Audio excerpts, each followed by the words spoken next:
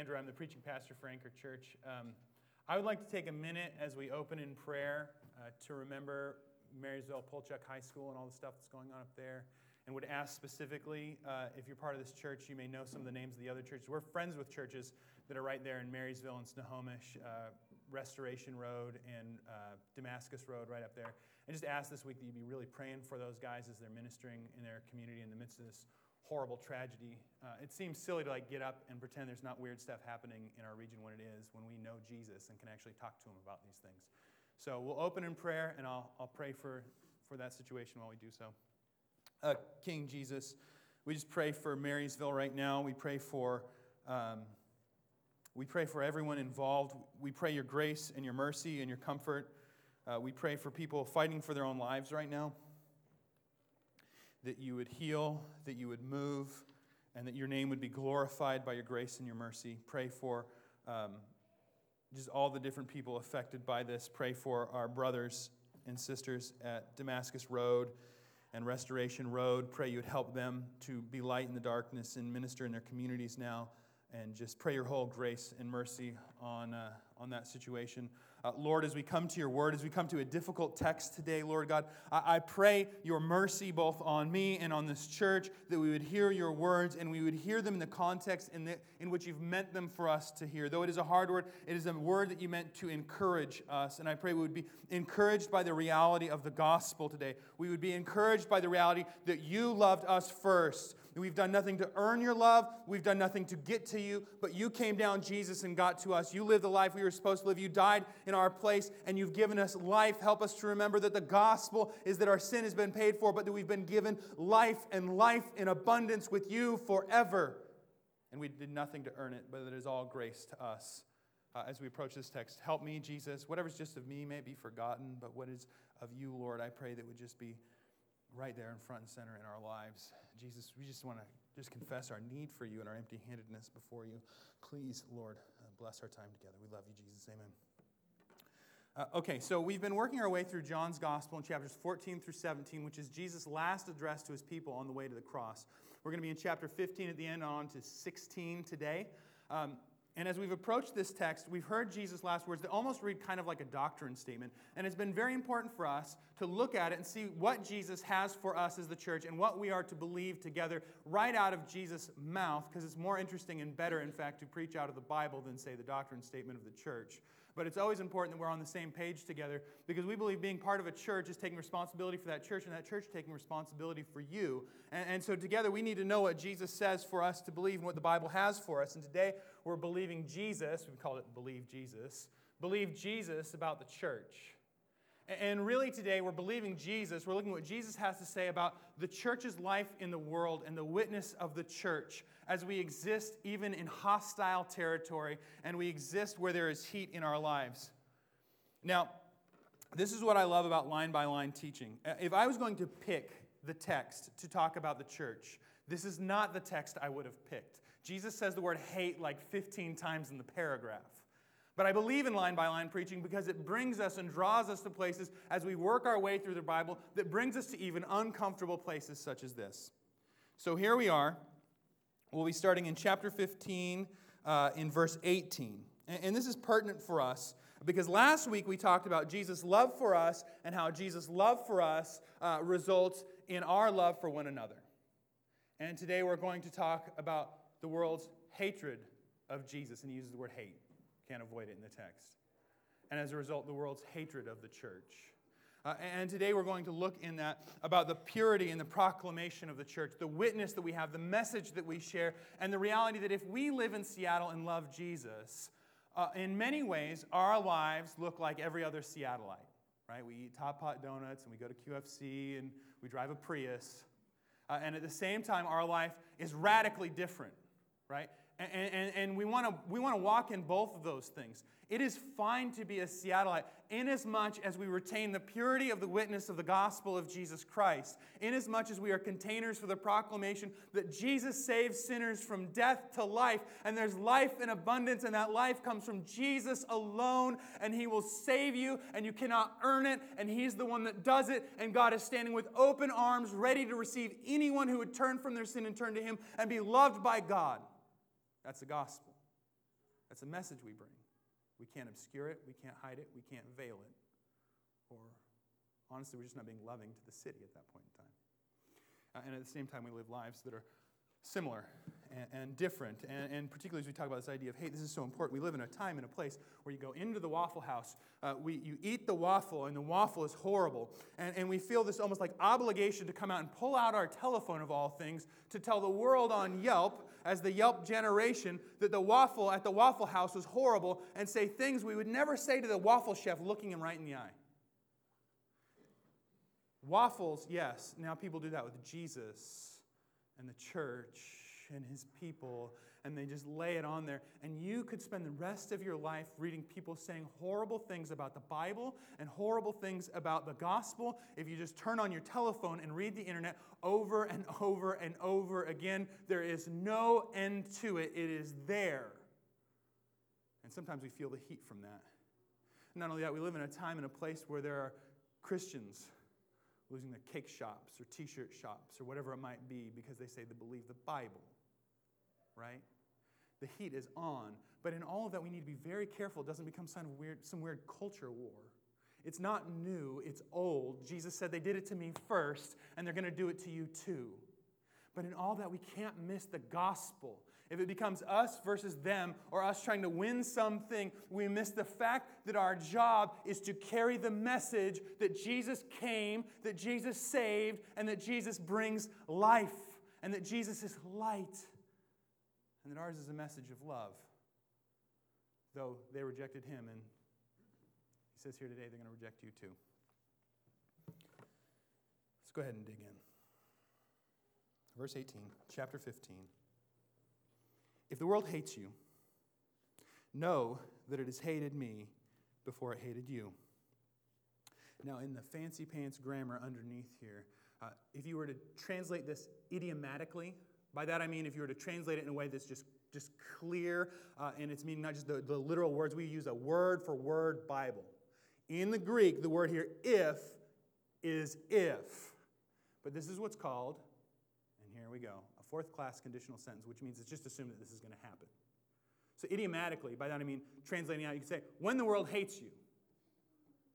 Has anyone ever disliked you because you're a Christian? That's a fact of my life. That's something, if you get saved living in Seattle, you just know that's the cost of discipleship. People in your home, I have a friend in my home 6 weeks into the gospel, sitting down, eating my food, hanging out at my house, says, oh, you're a Christian, so does that mean, and just waylaying, so this means you hate these people, and you hate these people, and you think this, and you think this, and you think this. I'm like, man, you're eating my burrito at my house. Can we at least talk about it? But if the world hates you, when the world hates you, know that it has hated me before it hated you. So he's going to use the word hate. Like I said, I didn't count them, but it's a lot. It's like every verse, every other verse, a couple of times. This is actually meant not to get us fired up for a culture war, but us to find strength and encouragement in Jesus in the midst of heat. Because we respond differently. If you were of the world, the world would love you as its own. Okay? So if the world hates you, know that it hated me before it hated you. If you were of the world, know that the world would love you as its own. So we need to look at a couple of things here. One, what does John mean when he says world? This word's a funny word because it can mean a lot of different things. It can mean mankind, humankind. It can mean the actual globe, the world. But in John's gospel, very, very, very consistently and almost exclusively, when John says world, so if you're reading 1 John, 2 John, 3 John, John's gospel, the book of Revelation, those are all written by John, he uses the meaning world that means all the systems and everything and everyone that is organized against God. Now, why is this important? What gospel are we in? John, it's on your Bible if you've got your Bible open. We're in John's gospel. What's the football verse? It's football season, right? Somebody is listening today, and I appreciate that. What do they hold up in the end zone? John 3:16. God so loved the world that he sent his only son. Don't forget that when we're talking about the world hating us, The approach of God to that world, those people and those systems that are organized against God and ultimately His people, that God so loved those people who are operating against Him that He sent His Son to save them from themselves. Right? This isn't where we build a wall and say, keep out. This is where we point to the cross and say, come on in. Come on in. Whilst people are making fun of us. Student at SU, I was in the theology program. You're in class with a bunch of students. I don't know if anyone goes to SU here, but you're in class with a bunch of students, and it turns out evangelicals are not the number one student body people at SU, right on Capitol Hill. I'd be in class, and they'd see me, and they'd say, well, what the Bible says here is this. And people actually hunt me down after class and say, so wait. And mind you, I was much younger then. So you're under 30. You've got tattoos, which for some reason that's the test of unorthodoxy. Unorthodoxy? The unorthodox text, right? So I don't get it. So you believe like the Bible? Yeah, like the Bible. The Bible, yeah, the book, the Biblion, the book. Yeah, I believe it. Oh, but like, don't you live in Seattle? Yes, I live in Seattle and believe the Bible. I know there's not a lot of us, but that's the reality, right? And you lovingly then talk to people and share the gospel. But here's the reality. If you go with me to 2 Corinthians chapter 2, verse 14 through 16, verses 14 through 16 say this. But thanks be to God, who in Christ always leads us in triumphal procession. There is therefore no condemnation. Romans chapter 8, verse 1. There's therefore no condemnation for those who are in Christ Jesus. If you are a Christian, we go in triumphal procession behind Jesus, who has conquered Satan and sin and death and is putting the world back the way it's supposed to be, who will wipe every tear from every eye, and we're just on the bandwagon following that guy and every awesome thing that Jesus has done. He leads us in triumphal procession. Right now, you go to work tomorrow to program your computer, whatever that means, or to do something with a hammer and some nails, or you school your kids, or you take your kids to school, or you do your play, or whatever. You are being led in the giant parade with Jesus as the parade leader, the one who has beaten Satan, sin, and death, the one who has brought life, the one who has paid for our sins, the one who has given us life forever. We, right now, are sitting. Well, I'm standing, you're sitting, except for a baby. He's leading us in triumphal procession. We leave here led in triumphal procession. That's the reality of the gospel. For we are the aroma of Christ to God among those who are being saved and amongst those who are perishing. To one, the fragrance from death to death, the other from fragrance to life to life. And we need to be humble in that. Why? Who is sufficient for these things? Not me, not you, only Jesus, and yet we're invited into the party. For we are not like so many peddlers of God's word, but as men of sincerity, as commissioned by God, in the sight of God, we speak Christ. I can't say this enough. I could say this every Sunday, and it would still stand true. There are people who don't know Jesus in your life that I can't get to, who won't come on a Sunday, and you interact with. There are people that God, in His sovereign grace and mercy, has sent you to, Anchor Church. Sent you to tell them about the love of God in Christ Jesus. And sometimes that's the aroma of life. And sometimes people are at your house eating burritos and it's the aroma of death. Verse 19. If you are of the world would love you as its own. 2014. Maybe it's I'm a pastor and I'm exposed to pastory things and what pastors are up to around the country, and I have pastor friends in New York and Texas and Scotland and wherever. I know people, places, just because you meet them and it's cool. I rarely heard the person who stopped and asked this question. Go with me to Luke's Gospel. It says this. In Luke's Gospel, Jesus says this. In chapter... We're in 7 and 22. Is that where we are? 6 and 22. Blessed are you. Nope, 22. Blessed are you when people hate you, when they exclude you and revile you and spurn your name as evil on account of the Son of Man. Rejoice in that day and leap for joy. Not usually the typical response, by the way. and that day, and leap for joy, for behold, your reward is great in heaven. So for their fathers did to the prophets. That's how the people of God had been treated. That's how the faithful had been treated. But woe to you who are rich, for you have received your consolation. Woe to you who are full now, for you shall be hungry. Woe to you who laugh now, for you shall mourn and weep. Woe to you when all the people speak. And these are red letters, by the way. These are Jesus' words, I might add. Woe to you when all people speak well of you, for so their fathers did to the false prophets. But I say to you, love your enemies. Do good to those who hate you. Bless those who curse you. Pray for those who abuse you. To one who strikes you on the cheek, offer also the other. And from the one who takes your cloak, do not withhold your tunic either. I've never heard the guy say, hey, we got an ad in the front of the paper, and everyone thinks our church is awesome. Can you guys check what we're doing and make sure we're doing it God's way? Never heard that. Never heard that, Pastor. It's always, we got on the front, but everyone loves us. They're speaking well of us. Yay! And it's good. We do want people to speak well of us at times. It's not that you want to spit in people's eye and be rude, right? You're not trying to get hated, per se. But we need to be careful. James chapter 4, verse 1 says this. What causes quarrels and what causes fights among you? Is it not this, that your passions are at war within you? You desire, and mind you, James is writing to church folk. You desire and do not have, so you murder. You covet and cannot obtain, so you fight and quarrel. You do not have because you do not ask. You ask and do not receive because you ask wrongly to spend it on your passions, you adulterous people. Here's James, right? Writing to his church. Do you not know that friendship with the world is enmity with God? Therefore, whoever wishes to be a friend of the world makes himself an enemy of God. Okay, back to John.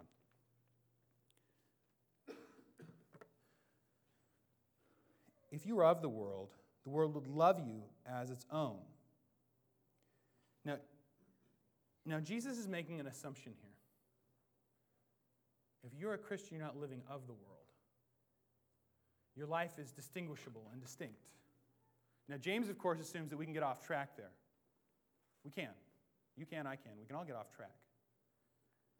But Jesus is assuming that what is expected of our response to the gospel is something different than what the world offers. If you were of the world would love you as its own. But because you are not of the world, but I chose you out of the world, therefore the world hates you. I think we need to be very careful. We can spend a lot of time as high toppers, urbanites, the heat's on, trying to convince people we're not that kind of Christian. Well, yeah, I'm not that kind of Christian. You ever said that? Well, you're not one of those kinds of Christians.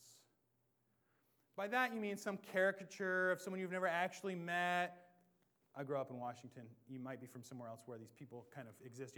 Sort of pharisaical and nasty and hateful, and God's always angry at everybody all the time, even when you're singing Jesus Loves Me. Yeah, I'm not that kind of Christian. But do you mean I believe every word of the Bible? I believe that Jesus is the way, the truth, and the life. I believe that there's nothing better in the world than for someone to become a Christian.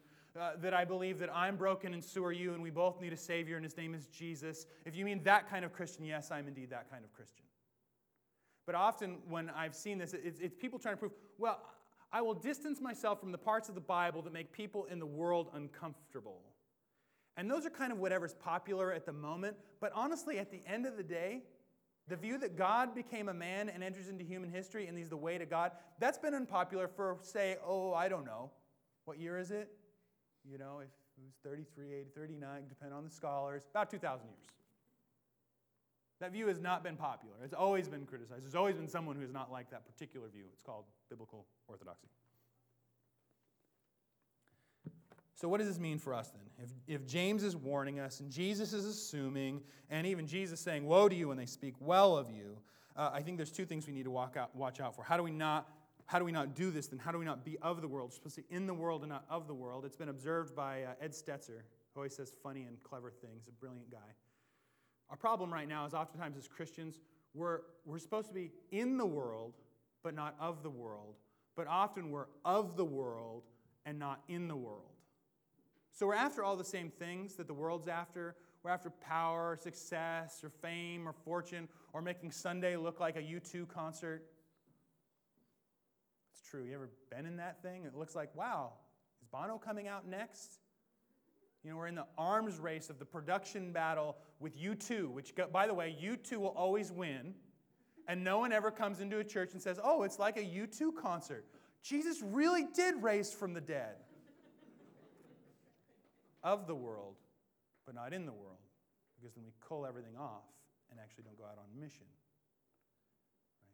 Things we need to be careful of. We don't want to walk arm in arm with the world. Remember? Proclamation and purity. So we walk arm in arm with the world. Sometimes we're trying to be not that kind of Christian. We gang up with the world and say, yeah, get those Christians. Those Christians are horrible. That guy on TBN and his gold throne, you're right. And we take some in-house arguments and we take them out into the world. And also we just walk arm in arm with the world and we just use the world's methods. Money, power, relationships, fame, fortune, whatever it might be. And all of a sudden, whatever we're doing might have like a Jesus bumper sticker fish on it, but is indistinguishable other than the fact that your business has the I dotted with the fish. And you know what? Sometimes, man, I get it. You're a plumber, you love Jesus, and you put that fish on your truck, and you love people. You do it. You just need to know if you put that bumper sticker fish on your work truck, which you are free in Christ to do and is a good thing to do, you just got to know you're walking in, which means if you screw up, you got to fix it. If you mess up, you got to say you're sorry, and you got to work darn hard, and they shouldn't find you napping. Okay? If you are that plumber or other fill in the blank. Let's keep going. Remember the word that I said to you. A servant is not greater than his master. If they persecuted me, they will also persecute you. This word persecute, this word back here, it has a couple of meanings. One is an obvious meaning that we have in the English, and that's simply that people are harassed or harangued for the things they believe, particularly of a faith or religious base. That's an old Greek meaning of the word. It's not indicative to Christians alone. But this other word, the other part of this word, means to like run down, to chase, to get after, to keep going, to get after, right? Which happened to the early church a ton. It wasn't enough to just get them out of the city. They had to get them out of the country too. But we should know that if it happened to Jesus, mind you, this is supposed to be encouraging. If it happened to Jesus, it's going to happen to us. Remember the world. The word that I said to you, a servant is not greater than his master. If they persecuted me, they will also persecute you. If they kept my word, they will also keep yours. Right? We see this in 1 Thessalonians chapter 4. We see this in Ezekiel chapter 3. We see this in 1 Samuel chapter 3. The default is when we say, this is what this says. That doesn't have the weight of Andrew. That has the weight of the Bible. Right? Even the apostles, right? They're not infallible. Peter screws up in Galatia. He won't hang out with the Gentiles. And Paul, which would be a weird scene, you know, when you read the Bible, and you're like, this is a weird idea, right? Paul goes up and rebukes Peter in front of everybody because they're both apostles. It says, or maybe not in front of everybody. It may have been private. I don't know. But he still rebukes him. He still writes it in Galatians, and we have it, right? Peter, you're not eating with the Gentiles. They're our brothers. Why not? Oh, you don't like these other guys that think they're not circumcised, so you can't have a sandwich with them because they're not circumcised. And he calls them out on it, right? So Peter's not infallible. So, you know, Peter's opinion on whether Conway Twitty or George Jones are the greatest male country singer of the 1970s does not have scriptural weight. Now, he wasn't alive in the 70s, but in my mind, these are the kinds of things that happen in heaven. You have these kinds of debates and conversations. I'm probably wrong on that, by the way. But what we have in Scripture that Peter said stands, right? So when you say, Conway Twitty's the best, and I say you're wrong, George Jones is the best, that is what it is. When you say Jesus saves sinners, that's got power. When you tell the truth of the Bible, the aroma of life to life, there's power. And now everyone's like, I have to leave and figure out what he is talking about, because who are these people? Doesn't matter, and that's why I said it.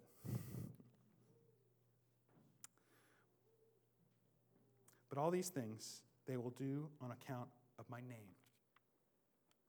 My name. Most of us are Gentiles. Maybe even all of us are Gentiles. And there's stuff that we miss that just kind of blows past us, right? You might not. You might come from a Jewish background if you're here and you don't know Jesus. I'm glad to introduce you to the Messiah. And if you are here and you got saved out of that, hey, awesome. But as Gentiles, we miss something. There's a weight when Jesus says my name. Okay. Today, Jewish folks have regarded the name of God, the I'm not even going to try it, too early in the morning, the 4 letters that spell the proper name of God. They don't even say it, right? So they say Yod-Heh-Vav-Heh, which is how you spell it. They say Adonai, which means the Lord, which is classic use of the holiness of God. You might say Elohim, which means God, like we'd say God, but not the proper name. You know what else they call him? Hashem. You know what Hashem means? The name. The name of God is regarded in such holiness and such purity that when Jesus seems to be saying, he seems to be invoking an Old Testament image and saying, by the way, I'm God. By the way, I'm God. God the Father's God, I'm God, the Spirit's God, Hashem, the name. But all these things they will do to you on account of my name, because we love him. If I had not come and spoken to them, they would not have been guilty of sin. But now they have no excuse for their sin. Whoever hates me hates my Father also. There are a few stronger places or ways that we could point to the exclusivity of Jesus. It's not many paths up one mountain. It's Jesus alone, to God the Father alone, period. And honestly, we get really uncomfortable in Seattle saying these things because we feel like, somebody else has an opinion on these things. I'm telling you, sometimes people's opinions are wrong. My grandmother, Evelyn Pack, till the day she died, read the Inquirer. Do they even make the Inquirer anymore? The Inquirer is pretty much a magazine where they just made up stuff about famous people. I think it's probably still out there. Somebody's probably still reading it. And people would say to my grandma, Grandma Ev, please don't read that. They're just making stuff up. And she'd say, they wouldn't put in the paper if it wasn't true. And I think we can have that sense, well, they wouldn't write the Tibetan Book of the Dead if it wasn't true.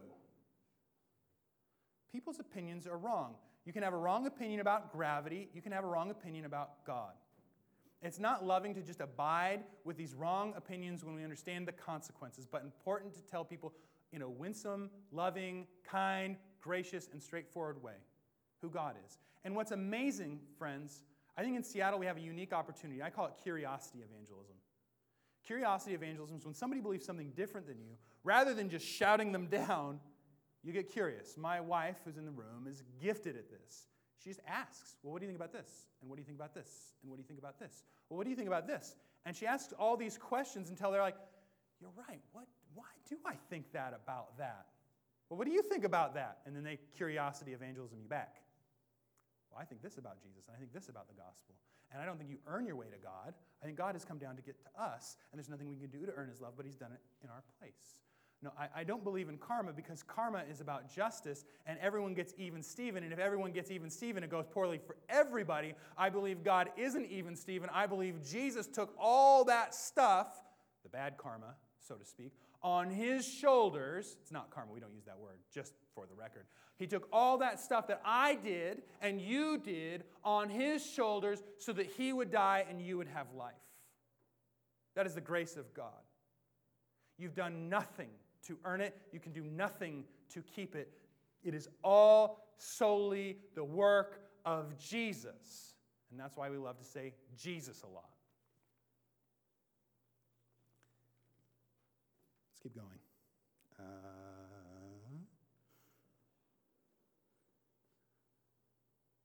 Whoever hates me hates my Father also. If I had not done among them the works that no one else did, they would not be guilty of sin. But now they have seen and hated both me and my Father. They've told them the truth. But the word that is written, he's evidenced the truth, he's Messiah. But the word that is written in their law must be fulfilled. They hated me without cause, the only innocent man who ever lived. The only one who has no reason for anyone not to like him. They hated him without cause. The only innocent man who ever lived dies as a criminal. The only innocent man who ever lived is thrown out by the authorities. He's the only innocent one, even the thief on the cross. Remember what he says? Two guys on the cross, one of my favorite parts of the whole Bible. One thief says to the other thief, after he's been making fun of Jesus and wakes up, this is Messiah, this is God, this is the Savior who's being crucified, says to the other thief who's making fun of him, hey, we belong here, man. You know it, I know it, we belong here. We would like to not be here, we would have liked to have gotten away, but you and I belong here, and he doesn't. He says amazing things to Jesus then. Remember me in your kingdom. You want to talk about the gospel? Jesus' next words are the gospel. What does he say to him? Do you know? Today, you will be with me in paradise. You want evidence of the gospel? You want evidence that the gospel is something you cannot earn? All he did was die. He didn't get off the cross. He didn't stop watching R-rated plays. He didn't slow down his chariot. He didn't do anything but die. And he entered paradise with Jesus. 26, pardon me. But when the Helper comes, it gets good here. Whew. But when the Helper comes, whom I will send to you from the Father, the Spirit of truth, the Holy Spirit, praise the Lord, who proceeds from the Father, he will bear witness about me. And you also will bear witness, because you have been with me from the beginning. So when you hear things like, curiosity evangelism, I should take notes, and if you're taking notes, I'm not picking on you. I should take notes, and I should figure it out, and I should get a method, and I got this coworker, and I'm going to have to see him tomorrow. What am I going to say to him? How am I going to work it out? I got to convince him. Friends, church, you go as an ambassador. You go from the embassy of Jesus, but the one who does the work is the Spirit. The one who does the saving is the Christ. Hopefully, our life, lived in the purity of the Bible in response to the gospel, is the stage for our proclamation that Jesus saves sinners from death to life. But at the end of the day, you, friends, are not a lifeboat. The metaphor is going to break down, by the way. Jesus is the lifeboat. You, friends, church, you're the guys who, as the ship's sinking and nobody even realizes the ship's sinking, saying, get on the lifeboat, get on the lifeboat, it's a good lifeboat, I like this lifeboat, I've gotten in the lifeboat, you should get in the lifeboat, come on, get in the lifeboat. Come on. And what's amazing is the Holy Spirit empowers the come on, as high as I can go. But the lifeboat's Jesus. The one who saves us in the stormy gale is not whether or not you took in Tim Keller's The Reason for God. That didn't work. Cornelius Van Til's Christian Apologetics. That didn't work. John Owen. Let's go to John Owen. Maybe John Owen can do it. And I remembered it. I made note cards and I told them and I made the argument. I showed them. I took their thing apart and I cut down all the trees and I did all these things and they still didn't love Jesus. It's the Holy Spirit who does the work. It's Jesus who does the saving. And it's our job to just point to the cross and say, there's room, there's room, there's room, there's room. Our life reflects in our purity that we've gotten in the lifeboat, our proclamation. This is the truth. Come on in. Okay? This is the Luke 12. Don't worry about it. Don't worry about when they pull you in front of the court. The Holy Spirit's going to give you the words to say. He's going to teach you what to say. What great confidence we can have in God and what He's called us to as witnesses to the city and to the world. It's not about you being smart. It's about you leaning into the truth. I had a friend once tell me he was in Campus Crusade. And they have the 4, I don't even know what they are. They have the 4 things, right? The 4 spiritual laws or whatever. And he literally sat on a bus. And the guy said, well, what do you know about Jesus? And he just literally read them the thing that people make fun of all the time, by the way. By the time he was done reading the 4 spiritual laws, the guy said, all right, I'm in. Got saved on the bus, reading the 4 spiritual laws. I'm in. I know a guy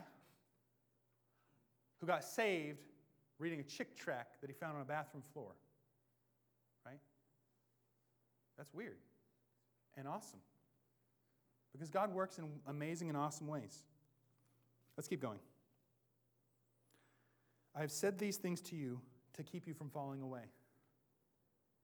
So when they crank up the heat, you believe what? About what? This isn't the doctrine and the mandate for a culture war. This is a doctrine and a mandate for confidence in Christ, who was so treated before we were treated. That we would trust him.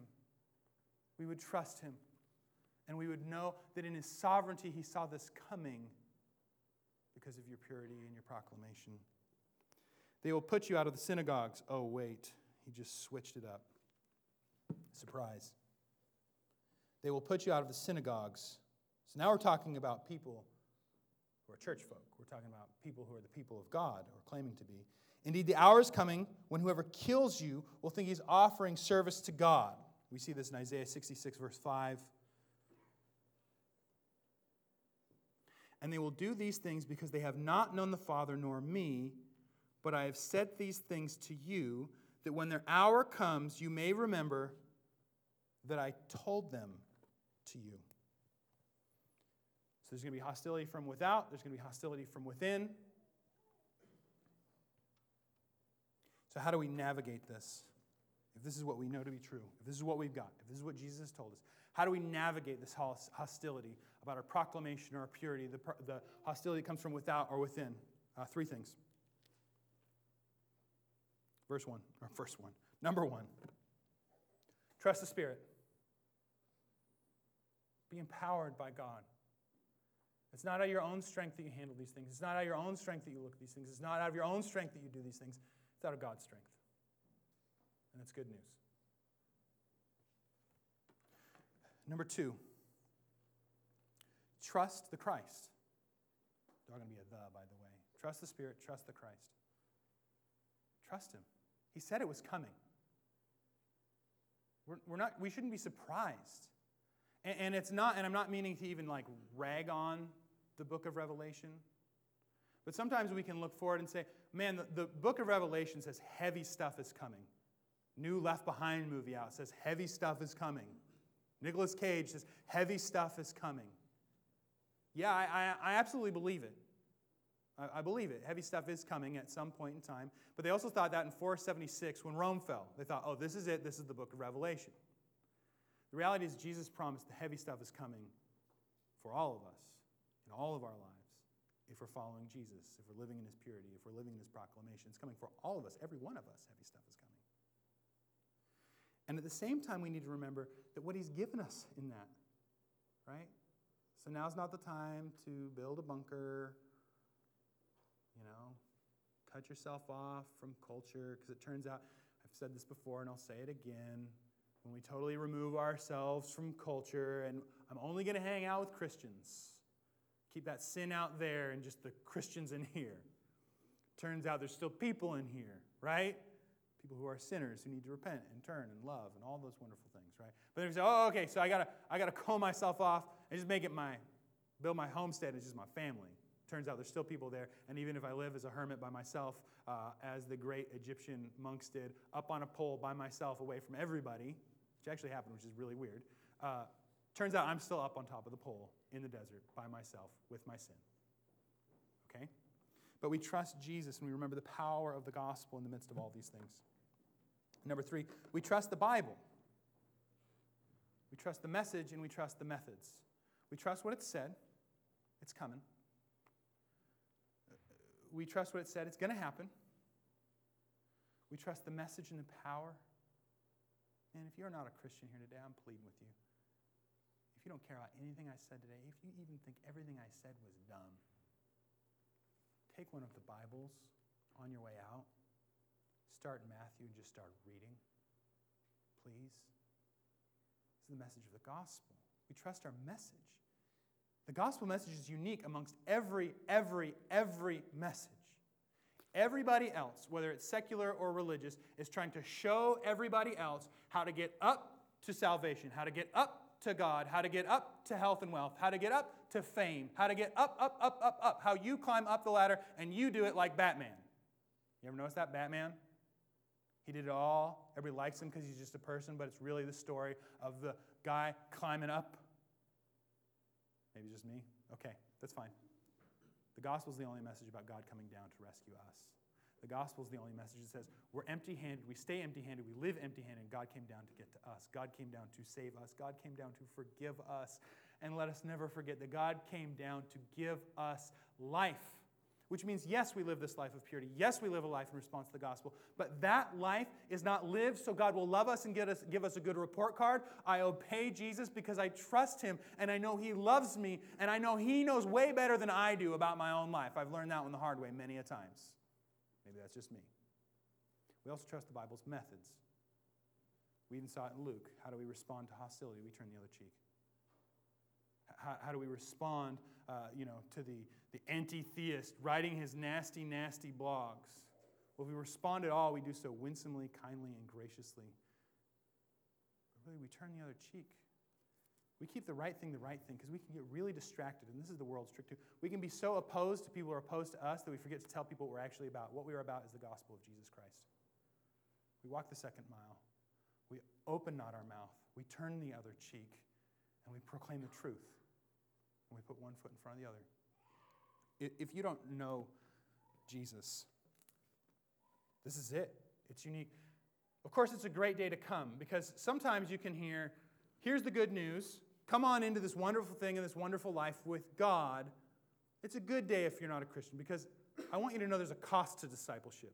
There's a cost to loving Jesus, and there's a cost to following Jesus. I don't know, Zach, if you're singing it today, but Zach sings a song, The World Behind Me, the Cross Before Me. Right? The world behind, there's a cost.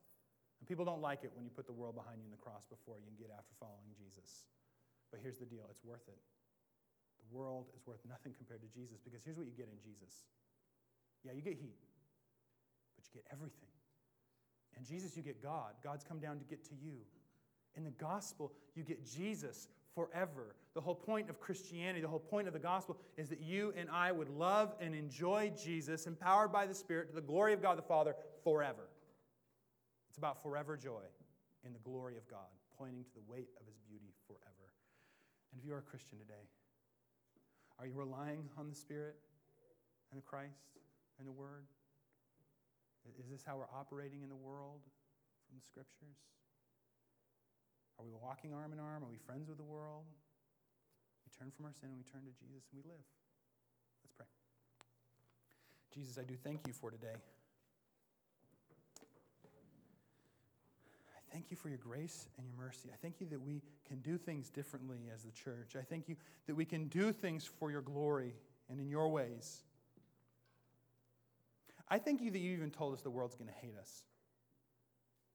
And I pray that we'd respond to the world that hates us the way that you respond to the world that hated you, and that's love. That's grace. That's mercy. That's turning the other cheek. That's going the second mile. That's proclaiming the truth about God. That's making much of the name of Jesus in the world. Help us to be, drive a Prius and have some chickens, but help us to do it to your glory. And even as we live like Seattleites, we would point to who you are and your grace and your wonder and your beauty. And I just pray, Lord, for our church, that you would glorify your holy name through this people, that we would be a people who would grow in the gospel, that we'd grow in trust and in love for who you are and what you've said, Jesus, that we'd forget the report cards and we just live with a white-hot passion to enjoy you and to know you and to love you even in the midst of the heat. And even that you would use the heat in our lives to push us to your glory and us to leaning in on you, to us in our dependence on you, and us in boldness in the gospel of who you are, Jesus. Jesus, I thank you that you chose us from out from the world. And help us, we'd never forget that you did that for your glory and for our joy and nothing we did to earn it. Fill us with your Holy Spirit. Glorify your holy name. Pray these things, Jesus, for your name, for your glory, and for our joy. In your name, Jesus Christ, amen.